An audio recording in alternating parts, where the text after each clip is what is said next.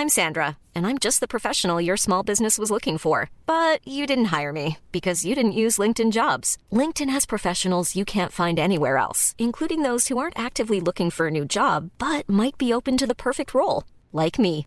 In a given month, over 70% of LinkedIn users don't visit other leading job sites. So if you're not looking on LinkedIn, you'll miss out on great candidates like Sandra. Start hiring professionals like a professional. Post your free job on linkedin.com/people today.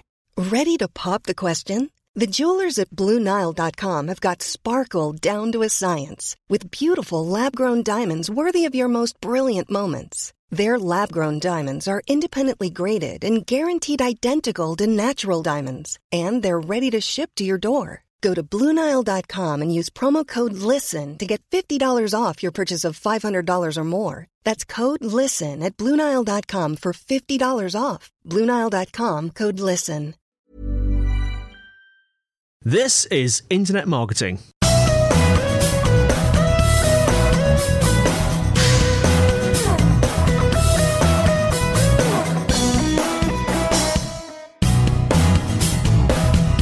Hello everyone and welcome to episode 52 of Internet Marketing, the show where we help you to use the internet as part of your marketing machine. Brought to you by AI Digital at ai-digital.com. In today's show we talk about Google AdSense, publishing and freemium models, SEO tools, and Helen Trendle interviews Neil Crofts about how to be authentic online with your brand. Enjoy.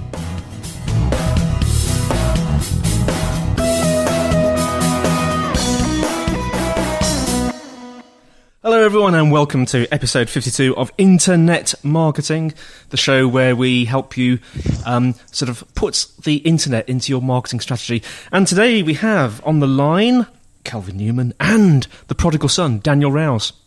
Hello, hello. They're all back. Dan, haven't seen you for a while, but we're going to be hearing a bit more from you again, aren't we?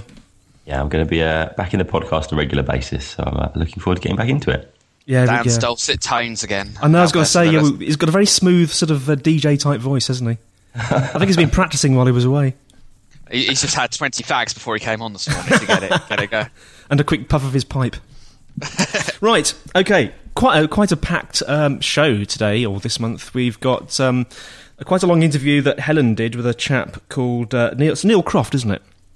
Yeah. He's kind of, I suppose, the interview is around branding and social media, but what Neil Croft's area of expertise, and he's written a few books about it, it's got a pretty extensive blog, is about authenticity in your branding. So kind of until you're authentic in what you're doing, it's very difficult to create a branding message. And Helen talks to him about some of the topics around that and how social media fits into it. So yeah, quite an interesting insight from someone who's got quite an offline perspective, but it fits in quite well with social media. Yeah. Okay. Now, just before we get on to that, a little bit of news. Dan, you got some news. It's been an interesting month actually, what with Twitter going down and all that. And we'll talk about. I think Kelvin's got a stat about that Twitter downage or outage. But Dan, you've got a bit of news about Google AdSense, haven't you? Absolutely. Just to remind people, Google AdSense is the Google system that allows you to place adverts onto your website and to drive some revenue from your website. It's one of those things that lots of people try first of all and then realise that they're not really getting enough traffic to use it. So you do need quite a bit of traffic to make it work. But they've done something quite interesting and they brought out this new section to AdSense called the Ad Review Center. And essentially what they're doing is they're letting other ad networks place adverts through Google AdSense. Now, I saw an email recently about this, but tell us a bit more about that, Dan. Well, I've kind of dug into it a little bit, and essentially what now happens is that you can take Google adverts, the text adverts as you used to, or graphical adverts as well, and they're placed in your website, and basically, depending on how many people are clicking on them, you generate some revenue from that. But what now happens is that you can opt in to this Ad Review Center. And in order to opt in, which I played around with this for a while, and it's not very obvious when you first get in there, you have to go into your AdSense setup tab, and there's something called the competitor ad filter page. So it's all quite obscure when you're in there. And essentially what you do, you turn that on, and it starts to let these competitive ads come in. And what the ads actually do is they compete with the Google ads. And whoever's giving you the best click-through will essentially get placed. So Google's allowing them to compete with their own adverts. Now, I've spoken to a few people about this, and what they're saying is that Google's actually making as much, if not more, revenue from the placed adverts as they are making from their own adverts. So Google's done it quite sensibly from their own point of view. That's interesting. Yeah, and it just increases their inventory, doesn't it, I suppose? So they've got more ads out there then for people who might not want to go via AdSense or for whatever reason haven't used AdSense. So I think that should make a lot of sense really for Google and for advertisers, because the more inventory you've got as a publisher, that's better, surely, I would have thought. Yeah, I think that's one of the key issues. One of the key complaints with AdSense was the fact that there weren't enough. There were lots of text adverts, but there weren't an awful lot of graphical adverts within the system. And the uptake of people doing graphical adverts and banner ads and so on with AdSense, it just really wasn't happening. So by combining up with some other networks, they've now got an awful lot more visual ads. So if you've had a look at it before, go and have a look again. The one thing that I thought was quite funny, it basically says there's an FAQ of the whole thing. And it says, how will the ad revenue center impact my revenue? And it said, opting in alone won't impact your revenue, but the choices you make about blocking adverts, and if you don't use it, will negatively affect your revenue. So they're trying to scaremonger a little people, it looks like to me, into using it and saying that if you don't use it, you're going to lose money. So you have to really use it. So it's one of those things that's causing a little bit of controversy again, but it'll be interesting to see how it pans out. I've set up a bit of a test. So what I'll do in the next podcast is just report in and see how it compares using normal Google ads to these new placed adverts as well. So contextually targeted ads is what you would normally do with Google. So the ads match the content of your page. Now that's fine. And you'd expect the Google ads to come through. And all Google ads obviously adhere to certain quality principles that they lay down. Now, with contextually placed ads, you obviously can't check them before they're placed because they're contextually placed. So they have to rely on the content of the page. So the one risk with this is that you're going to get ads on your page that you're going to have to monitor pretty closely because they're coming up through from other networks. Yeah. And you're not going to be sure what you're getting. So Google have said, obviously, they've got quality controls in place and you have to be an approved network and so on. But I think there's going to be a few horror stories potentially going on, seeing what ads are actually placed. And we'll see how that pans out as well. Now, I didn't realise that Google AdSense could have, did you say graphic adverts as well? Yeah, banner adverts. And now they're doing video ads. Video ads as well, video as well. This is new. I mean, I'm sounding very thick here, but I haven't actually played with AdSense for quite a while. I think I've got it on one blog. And in the olden days, it was just like text. Is this a new thing, this video and graphics? It's been in there for a while, but it just wasn't the uptake because there weren't many people using it. So there weren't many decent ads. So if you did put it up, you generally end up with an ad that was pretty irrelevant to your content. Yeah, sure. Yeah. It's great if you run a blog about weight loss or dating or that kind of thing, but there's not really the variety, because the reason AdSense does so well is because most people who are advertising on Google search don't realise they've opted into the content network. So that's why it's, which is kind of a little bit clever by Google, but it's pretty good for the publishers as well. So it means if someone's put a random keyword in there and you've got that random keyword on your blog, it's going to trigger the ad. Whereas the image ones, because that's a bit more of a proactive thing, less people were doing it. So I think it makes sense for Google to bring in people who've already got lots of image ads on, in their network, as it were, just to kind of help get more reach on that, really. Yeah, and it'll also be interesting to see how the major ad networks react to this as well, because they're gradually growing the amount of people that are involved. And I'd be interested to see if the major ad networks are going to get involved particularly as well, because obviously they'll be losing some percentage of their revenue that they have to pay Google a percentage of. But if they're selling a lot more ads, it doesn't matter. So we'll see how it all evolves. Daniel, got some thoughts on freemium models as well, haven't you? Well, yeah, just publishing generally. I mean, as the internet's evolved, we've all expected content for free. I mean, I wonder how many listeners we'd had if we started charging for the blog, how many people would still have left. And the whole publishing industry has kind of had this problem that people have come to expect to have good quality content for free. And there's masses of fantastic quality out there. But if you look at some of the big publishers, they've started to withdraw from the model. So things like the Financial Times have started charging for full access. You can have limited access to the website, but if you want full access, that's going to stop. A lot of the News International websites, the Rupert Murdoch sites, have basically said, we're going to start charging for content because we can't afford just to give it away for free. Because it does cost money to produce the content. And the idea was always, okay, well, you sell advertising on the back of things and that pays for it. But I think a lot of people are really struggling with that model. So something that quite a few clever bloggers have been doing for a long time already, which is what seems to be the publishing industry generally seems to be catching up with, is this idea of the freemium model. And for people that haven't come across it, the freemium model is that you have lots of good quality free content, and then you have a paid section of content that is actually how the revenue is driven. Now, there might be advertising in there as well, but essentially you've got a premium content area. So the free content acts to drive the traffic in, it acts to drive the search engines in, and then your premium content area is where you make your revenue as well. Now, one of the big barriers to this was that, okay, if you're a small blogger or a publisher and you want to go through this whole process, how do you actually put in the e-commerce facilities and all those kind of things to pay for your content? How do you make sure that Google is still getting to your content even though you've made it premium? How do you give people different access? Why would people be a member for a long period of time? How much content do you need to add for people to continue to be members? So it was quite a thorny subject for somebody that was just running a blog. It all became quite technical. Yeah, sure. So I've dug into it a little bit and just looked at, okay, if you're a standard blogger, you're probably using something like WordPress. I'm a massive fan of WordPress. It just goes from strength to strength. So if you're not familiar with WordPress, go to wordpress.com or wordpress.org, have a look. But essentially, great blogging platform, open source, so masses of features, can work as a content management system for a website generally, which we've spoken about before. But the key thing is you can put plugins really easily into WordPress. And the plugins allow you to add all kinds of functionality to plug podcasts into all kinds of things. I was looking at the possibility of how can you use WordPress in an e-commerce way, so you can actually take payment through your blog and how will that work.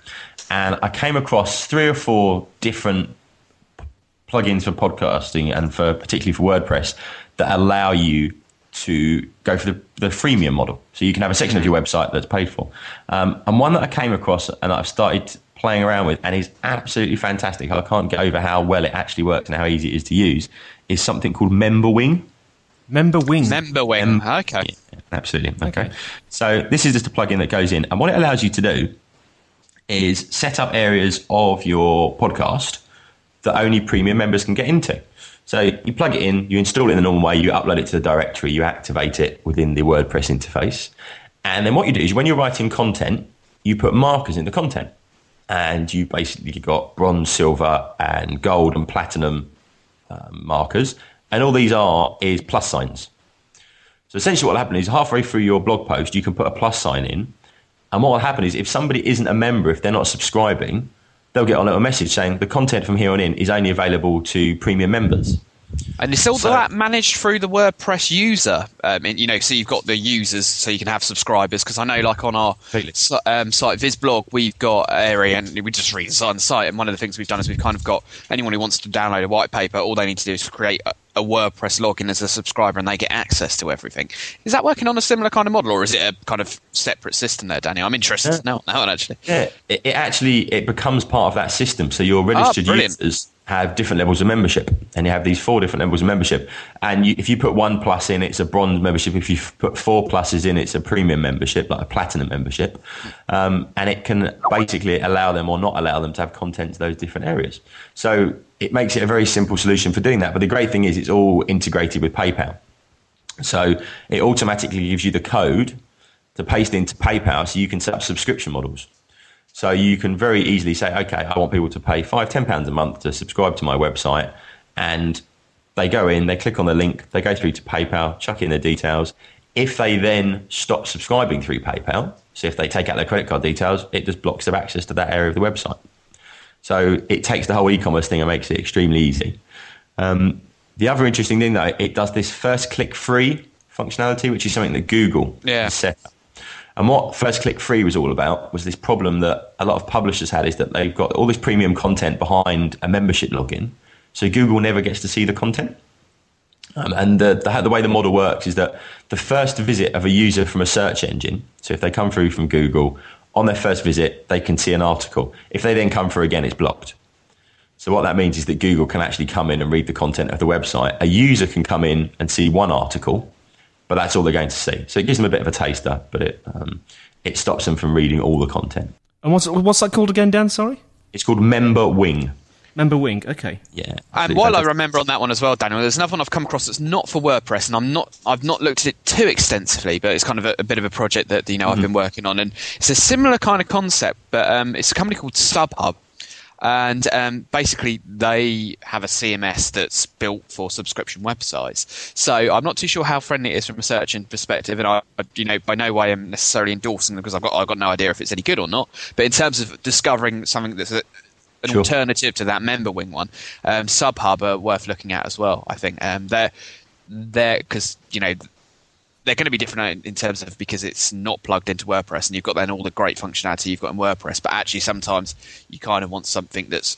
The problem with WordPress is it's not supported in the same way, is it, as if it were a kind of commercial one. So absolutely. I suppose that's worth looking at as well if people are thinking about setting up some subscription sites. Yeah, it's subhub.com, I presume, but if you just search for SubHub, they'll come up. This MemberWing sounds absolutely fantastic. It's great. And it sounds like Numberwang as well from the Mitchell and Webb look, which makes me like it even more. So, but this SubHub, is that like a website that you go to? Yeah, SubHub's they're kind of a company, and the business of their company is setting up subscription websites, and they've kind of got a CMS. So they've kind of gone a bit down the freemium kind of.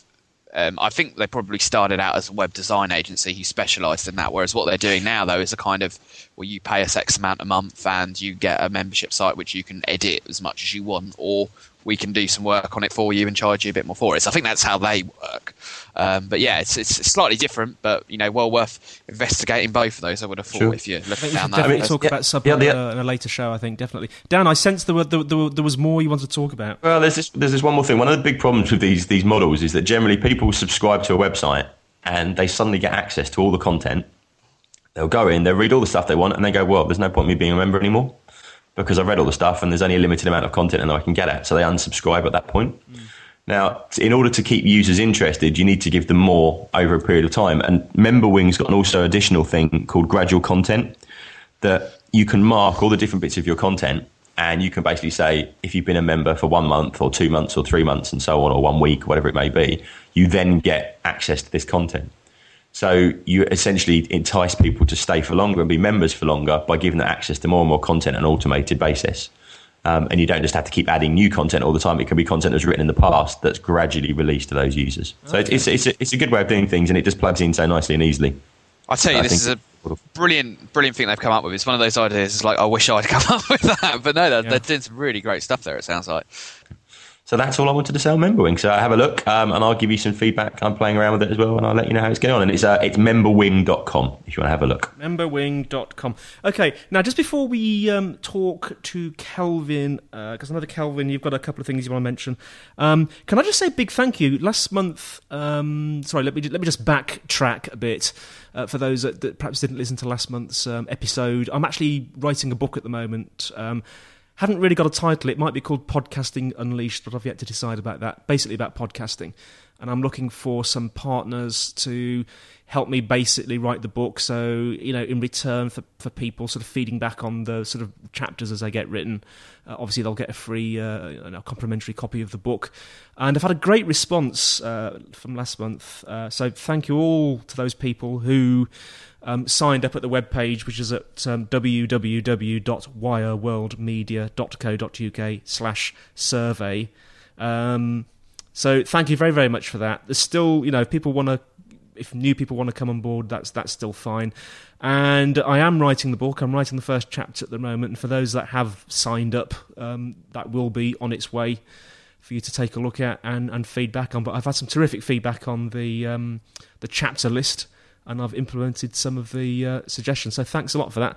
Now, Kelvin. Yeah. SEO tools. You got some. There was SEO tools. There was two things I wanted to talk about.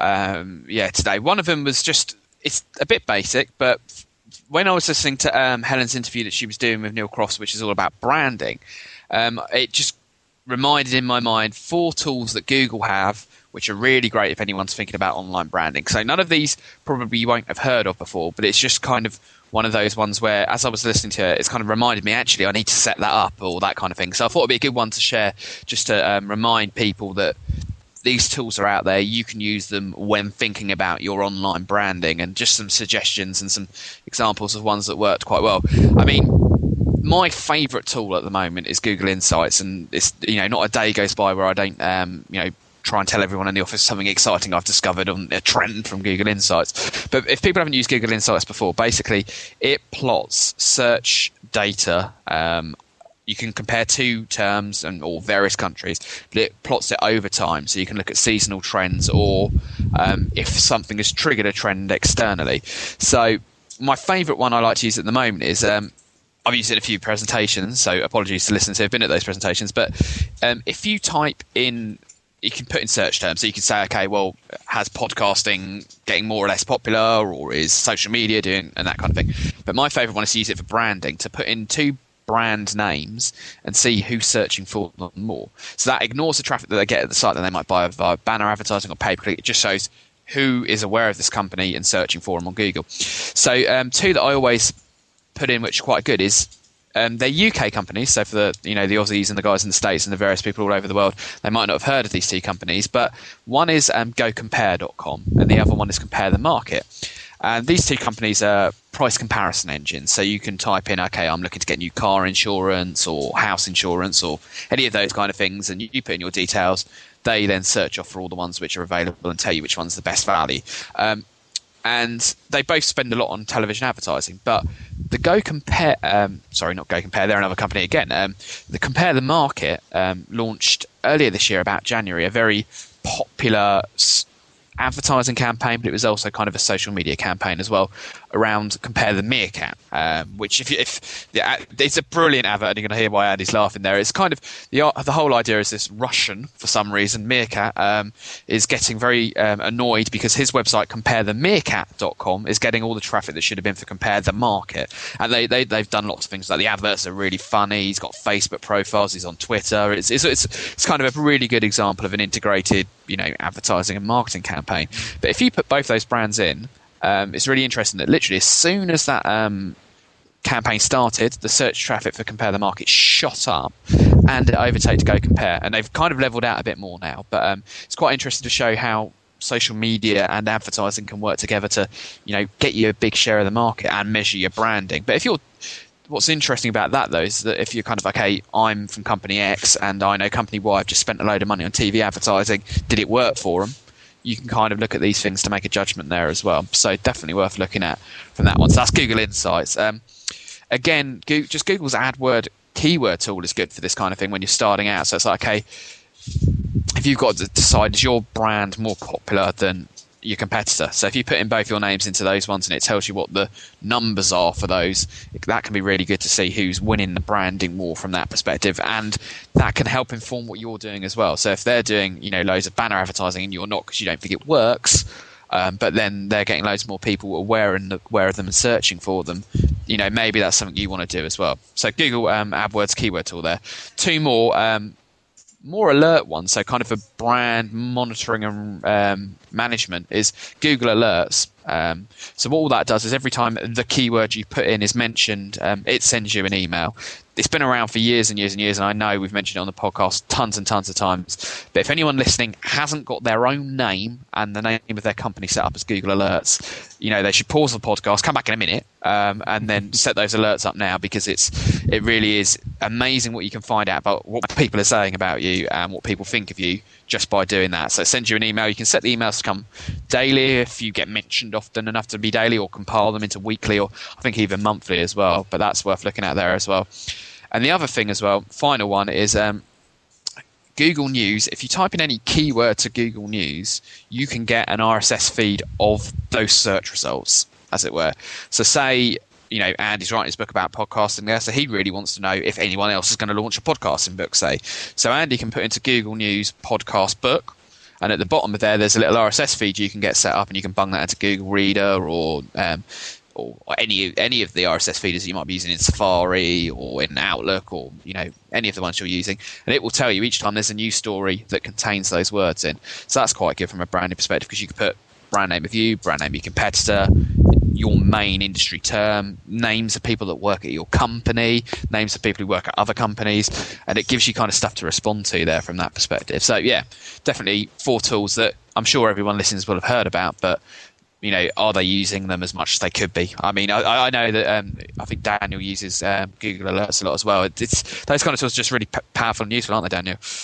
Yeah, absolutely. I think So I might have to cut off now. I've been cut off for the last 5 minutes. I may just come back online. So I didn't. Sorry. No, it's okay, Daniel. You should have not mentioned it because I sort of very professionally brought you back in the background. I've just ruined the whole thing. Now I have to edit all okay. this. We'll leave that in because it's quite amusing. Carry on. Just saying about Google Alerts and how much are using them. Yeah. Yeah. Well, I was just saying that they're really, although they're old-fashioned and although they're not that high-tech anymore, they're still really powerful, and people should be, should have their name set up, should have their company set up, and all those kind of things. It's a fantastic brand monitoring tool. I mean, it is. I agree. Yeah, I mean, there's so many things you can do with it as well, and I think just literally monitoring brand names, but also product names, people within the company, all those different things. Competitors. Yeah, absolutely. Yeah. And it's so useful, and it's such a cost-effective way of doing things, and it does give you some good insights. I've got a question, and I've got two questions. I've got a question and a comment. The question first: does anyone know exactly how Google Alerts works? What event happens that triggers a Google Alert? Is it somebody searching for that phrase or something else?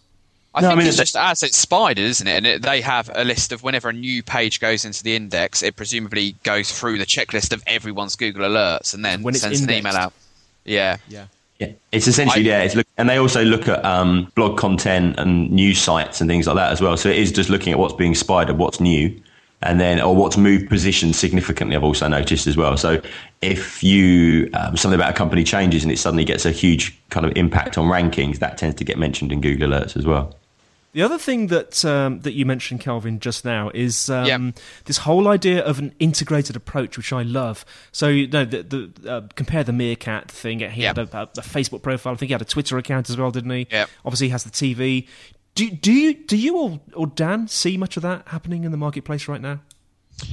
I mean, increasingly people are taking a couple of different techniques or methods and getting them to work together. I mean, there's not huge numbers of where everyone gets everything right full time because that requires a lot of money, as it were. What's interesting is the ones that seem to have worked so well, and when you get these case studies of this YouTube video did really well, it's kind of tending to come from where you've got a really interesting ad creative idea, which then the various other stakeholders, the internet marketers, the people who are doing search engine marketing, the people who are doing pay-per-click, they're all working together, as it were. And I think that's the trick, really. It's that if you're a small company, you need everyone who's involved in your marketing to sit down together. But if you're working with agencies particularly, if your agencies aren't talking to each other, you're not going to get that kind of success because everyone's going to be working in their own particular corner, and you're going to get some good results, but you're never going to get the same as you could as if everyone was kind of putting it in the same direction, really. I mean, I think there's not been as many as there could have been, but it's still early days, isn't it, in terms of these things. So I think whereas before it was kind of everyone used the same example and that was the only one that came about that year, but you're getting like every month.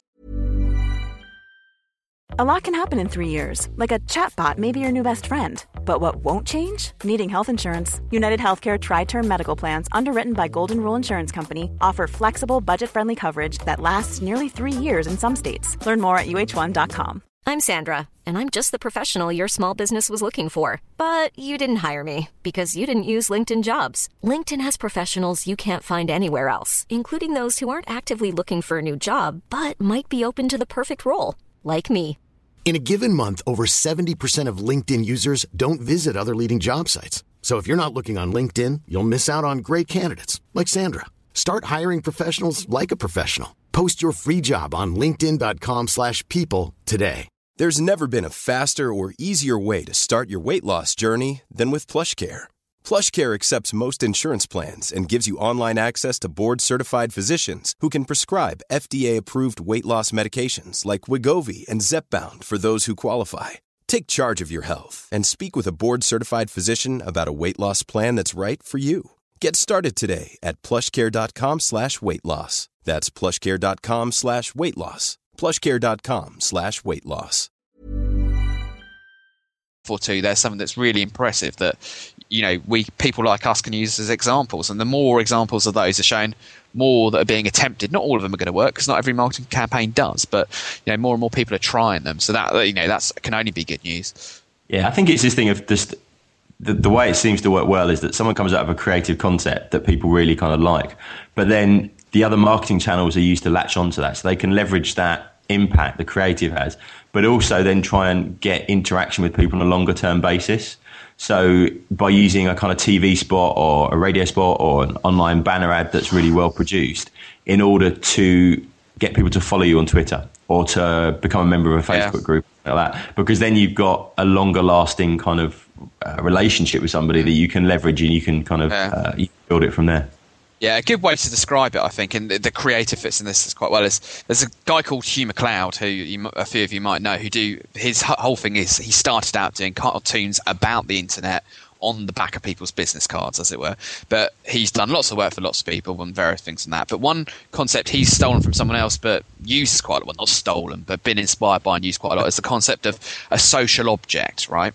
And that is something that people can talk about. And the advert can be that social object, or it could be something else, as it were. You know, he talks a lot about kind of, he works for a wine company and they sponsor lots of, you know, kind of geek meetups, as it were, because the idea is that they've then got that bottle of wine there, which is kind of personalised to that event. It's something they talk about, and therefore it's more interesting. And I think with these adverts like the Compare the Meerkat, that was a social object because it was funny, you wanted to share it, you would talk about it. You know, when we were mentioning what we were going to do on the show before we started recording, we were all doing the impressions of the simples, and it's not, don't even sound. Andy can do them very well with a good accent. That don't even sound. I'm not going to do it. It's just too embarrassing. But yeah, so it's kind of thinking about when you create something, you know, it's got to be a social object, and then you can use all the other channels to encourage people to share that social object. Well, this was always the thing with viral marketing. The viral marketing, you know, it spread really quickly. People forwarded it on to each other. But how did you actually get the user to take an action at the end of it? Because normally if one of us is watching a funny video, we don't actually do anything. We're not going to go and buy a product at that point. But if you can use that viral marketing to then latch into people in the longer term by getting them to follow you on Twitter, by getting them to join that Facebook group, then you've got the ability to turn that into something that's a bit more of a commercial relationship. And of course, you're building the brand, but also you can convert that into a real action at the end of the day as well. Interesting stuff indeed. Cool. I think we better move on because we're at, I know we're not really at 40 minutes because we spent 5 minutes just chatting before we pressed the record button, but it's at least 30 minutes. Okay, brilliant. Let's move on to that interview. It's Helen interviewing Neil Croft. Tell us a little bit about Neil Croft and the interview, and then we'll head straight into it, Kelvin. Okay, yeah. Well, Neil Crofts is an author and consultant who works in lots of different areas. But one thing that's the main buzzword and the main thing that he kind of builds his whole operation around is the kind of word authentic. So he's very keen on authentic businesses and how you need to get to the essence of what a company's about before you can do any marketing, any kind of sales or promotional, that kind of thing. And what Helen talks to Neil about is about how that kind of essence how you find that essence, but how you can communicate that via social media. And he talks about some examples of companies that when they are authentic are more efficient, as it were. So he talks about some companies that spend less on advertising than other companies, but because their advertising is more effective because they know what they're saying, you know, they perform better as a consequence of that. So yeah, that's kind of some of the topics he's talking about there, and it kind of follows on quite nicely from some of those tools that you can use to measure how good your brand's doing. Fantastic. Well, we'll move straight on to that into the next segment. Let's say goodbye now, because I know that the show will end immediately after the interview. So, Kelvin Newman, thank you very, very much for joining us, and Dan Rouse. Look forward to seeing all of you again, Dan. Thank you very much. Good to be back. Ta-ta for now, as they say. And here's that interview with Helen. All the best. Enjoy.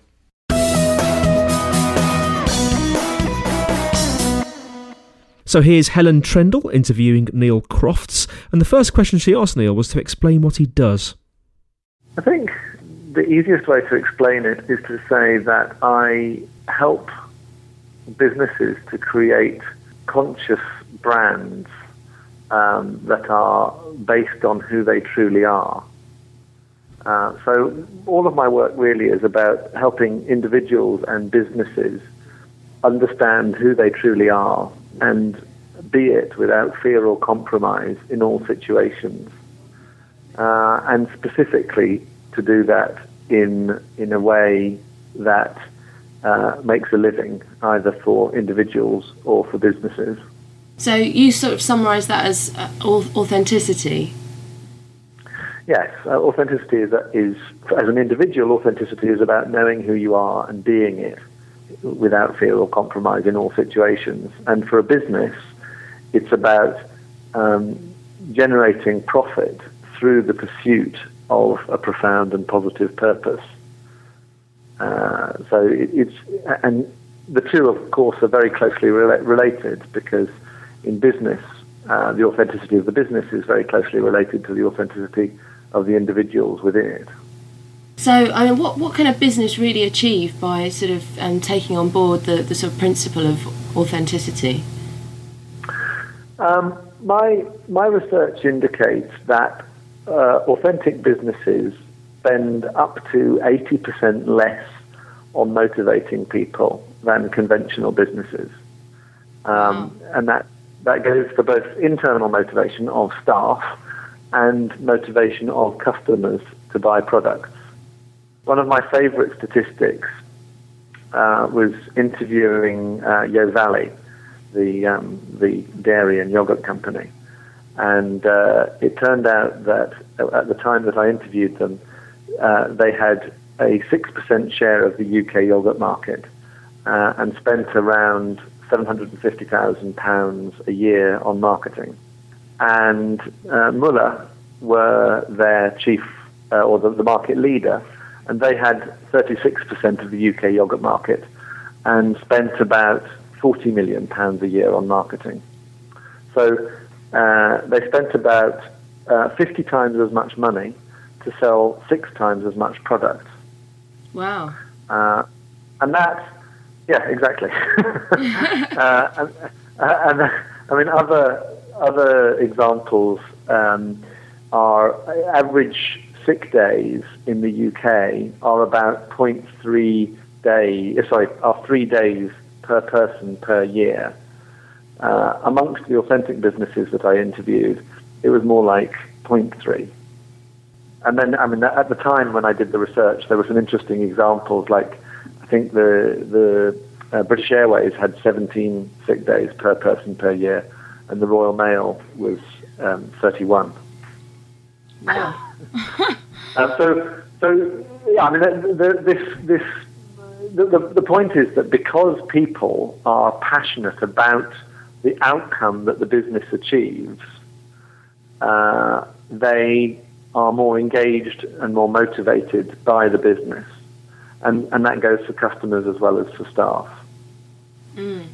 So, I mean, a lot of our listeners are internet marketers. How can authenticity be translated online? Well, I mean, the tricky, of course, I mean, I think most marketers would recognize this anyway, but none of this happens in isolation. So the real point here is about engagement. And I think the internet aspect of it is, or the beginning of the internet aspect of it perhaps, is that the internet means transparency. So if as a business you have been you've been pretending to be something that you're not, the internet will expose that. Mm. So there's a downside to inauthenticity, if you like. In terms of how authenticity plays out over the internet, the internet is partly, at least, another communication medium. And so therefore it's another opportunity to demonstrate authenticity and to communicate authenticity. So I think that the way that authentic businesses can use the internet is by being more exposed, opening up, being more transparent, and having a closer engagement and participation with their customers. So I guess with the sort of meteoric rise of social networking, that fits very well with being an authentic business, because it gives you a very transparent and instant way of communicating with your customers. Yes. Yes, as long as you're not manipulating anyone. And I think this is the key point, is that you have to go back to the culture.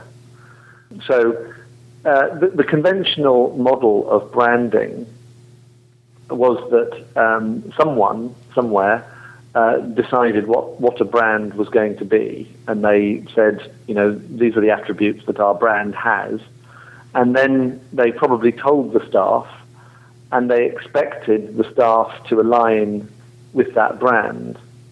Well, actually that model never worked, but it didn't particularly matter because the business wasn't all that transparent anyway.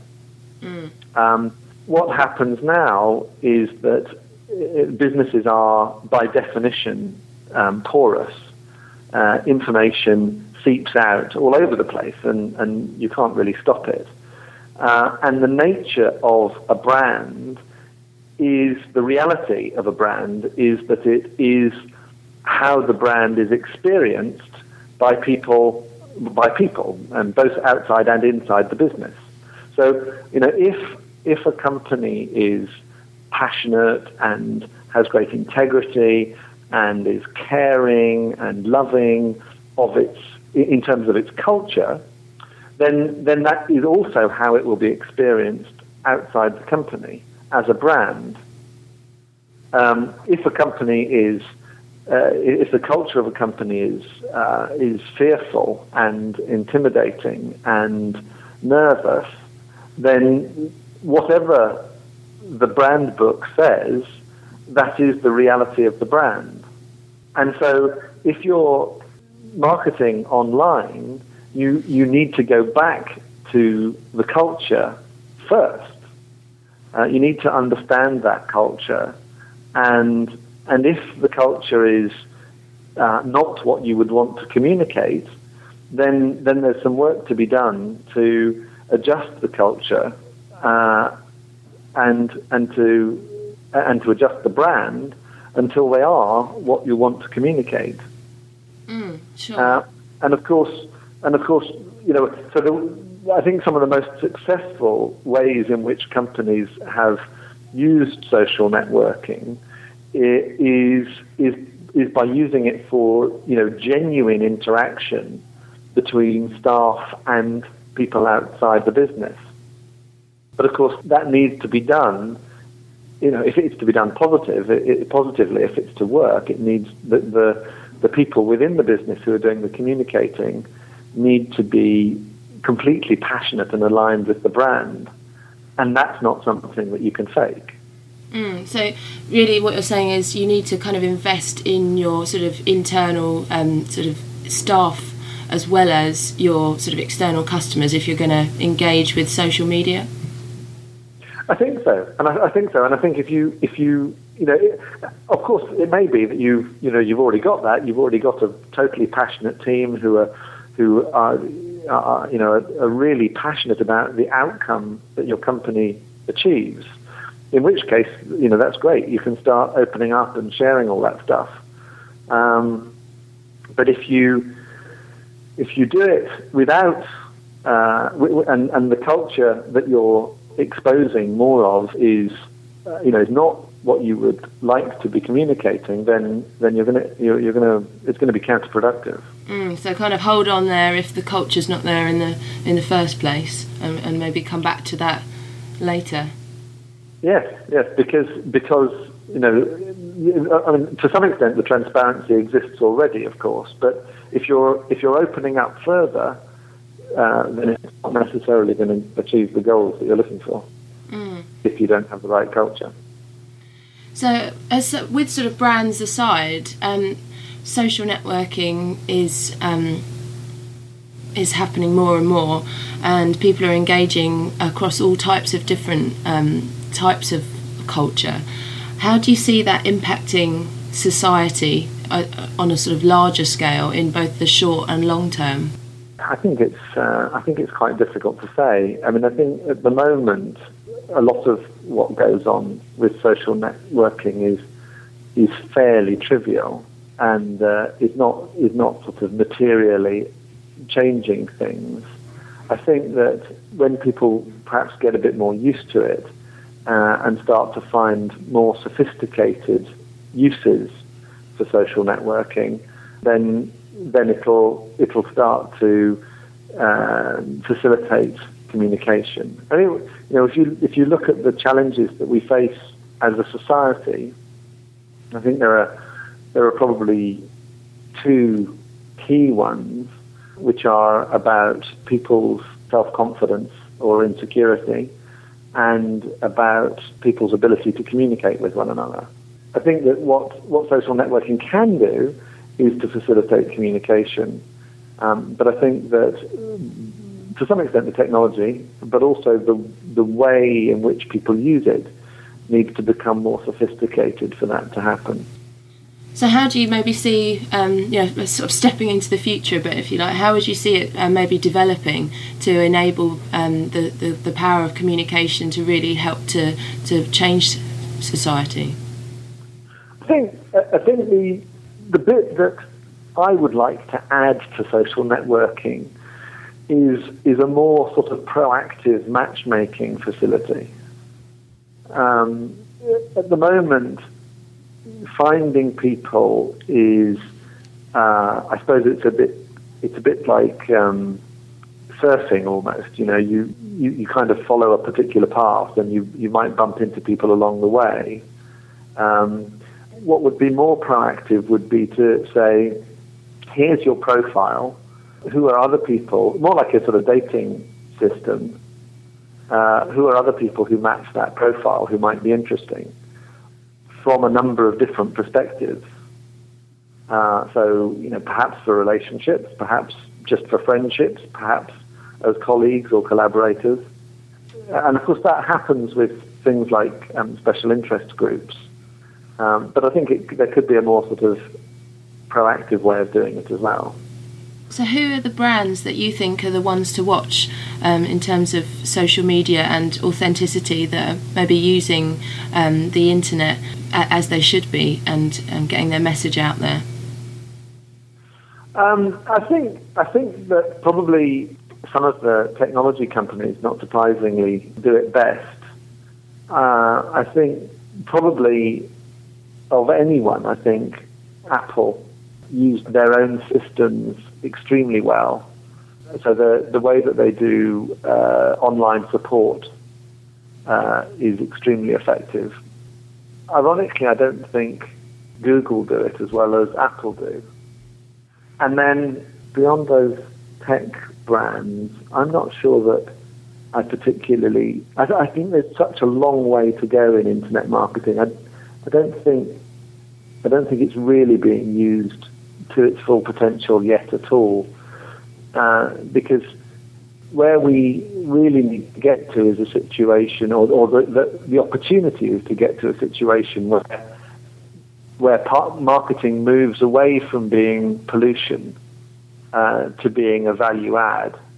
And I think a lot of, historically, of course, an enormous amount of marketing has been largely pollution. And I think online the opportunity exists to move entirely away from pollution-based marketing. But it hasn't been reached yet. Do you think things are changing?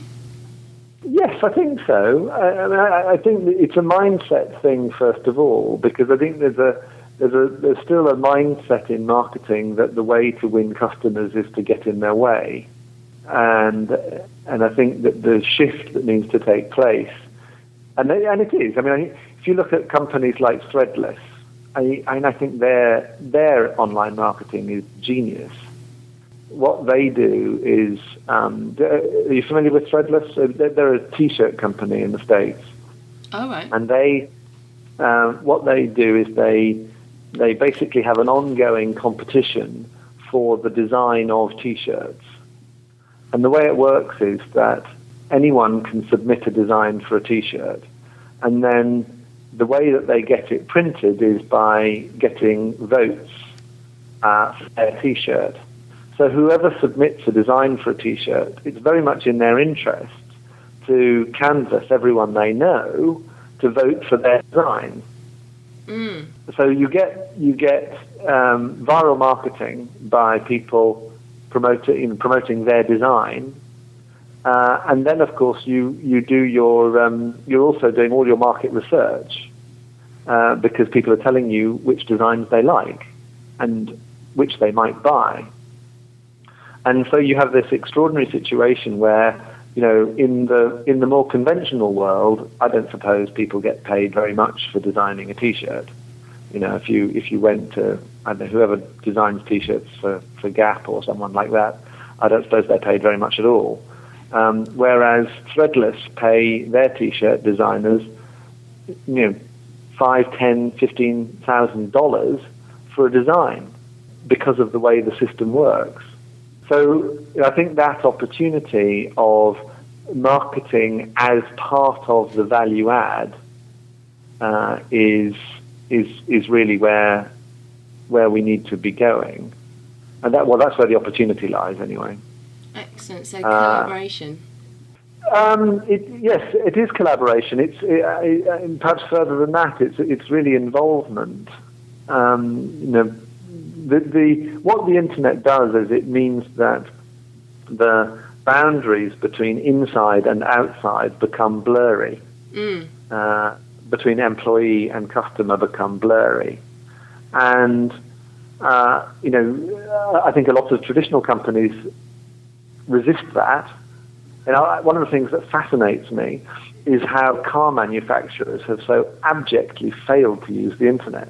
They still, at least as far as I can tell, they still insist largely on brochureware, when there's so much service they could add for customers. I mean, even silly things like booking servicing or all sorts of product management and having a web page for your car, which is your service book, which is then transferred when you sell the car.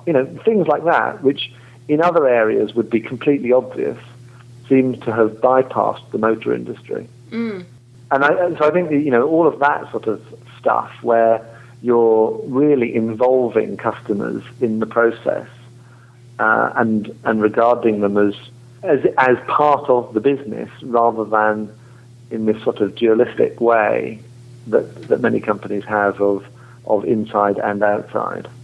So it's really involving the employees and the customers as part of the business is a way of really sort of taking it to the next sort of level of opportunity. Yeah, there was an example I read recently. I can't remember what it was, but it was a tech company, and basically they had one of their engineers had started blogging, just privately, but he was blogging about his work, and it just had, it got such an incredible following that ultimately it was brought into the business. But if you think about a bank or something, imagine the effect of having the chief economist of a bank blogging about how they saw things and involving customers in that process, rather than trying to keep everything secret and keeping customers on the outside. Or indeed, and car designers and engineers blogging about their next car design, or whatever it is, just being more open and involving. Definitely. Heresy. Oh, well, it's been fantastic speaking to you, Neil. But before you go, I just wanted to ask you a quick question, which was, how do you find the inspiration for your weekly inspiration emails? I get asked that question quite a lot. It has become a lot easier, I think, with practice. But the inspiration, the answer is that the inspiration comes from something that has happened in the previous week. So, I'm typically, coaching or I'm consulting with a business or whatever it is, and a topic comes up, which seems interesting, and I'm confronted with a challenge, and I have to find some kind of answer to that challenge for the client, and the inspiration mails are usually some kind of when I've had a moment, when I've had a little bit of time to reflect on what happened or on that conversation, I have the that's what I come out with on a Monday morning. And I do usually write them on a Monday morning. It's pretty rare that I write them at another time. Well, thanks so much for speaking to us today, and we look forward to hearing more from you. Thank you very much indeed. Lovely to talk to you.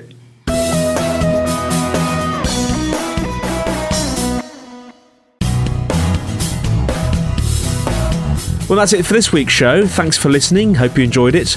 Now, we would really like to hear from you, so if you have any questions or comments, send them to info@ai-digital.com, and feel free to send in MP3 files as well, and we'll play them. If you're a subscriber, we'd like to thank you for your valuable time. If you haven't subscribed yet and you'd like this show delivered to your earbuds automatically, you can find Internet Marketing on iTunes. Just search under the business and marketing and management categories. Or you can find us at Feedburner at feeds.feedburner.com/academyim. We'd also encourage you to leave comments on iTunes. Well, this is Andy White signing off, wishing you the best until we see you next time on Internet Marketing.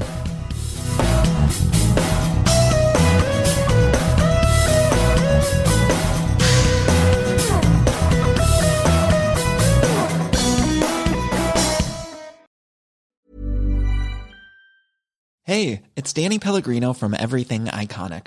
Ready to upgrade your style game without blowing your budget? Check out Quince. They've got all the good stuff, shirts and polos, activewear, and fine leather goods, all at 50 to 80% less than other high-end brands. And the best part? They're all about safe, ethical, and responsible manufacturing. Get that luxury vibe without the luxury price tag. Hit up quince.com/upgrade for free shipping and 365-day returns on your next order. That's quince.com/upgrade.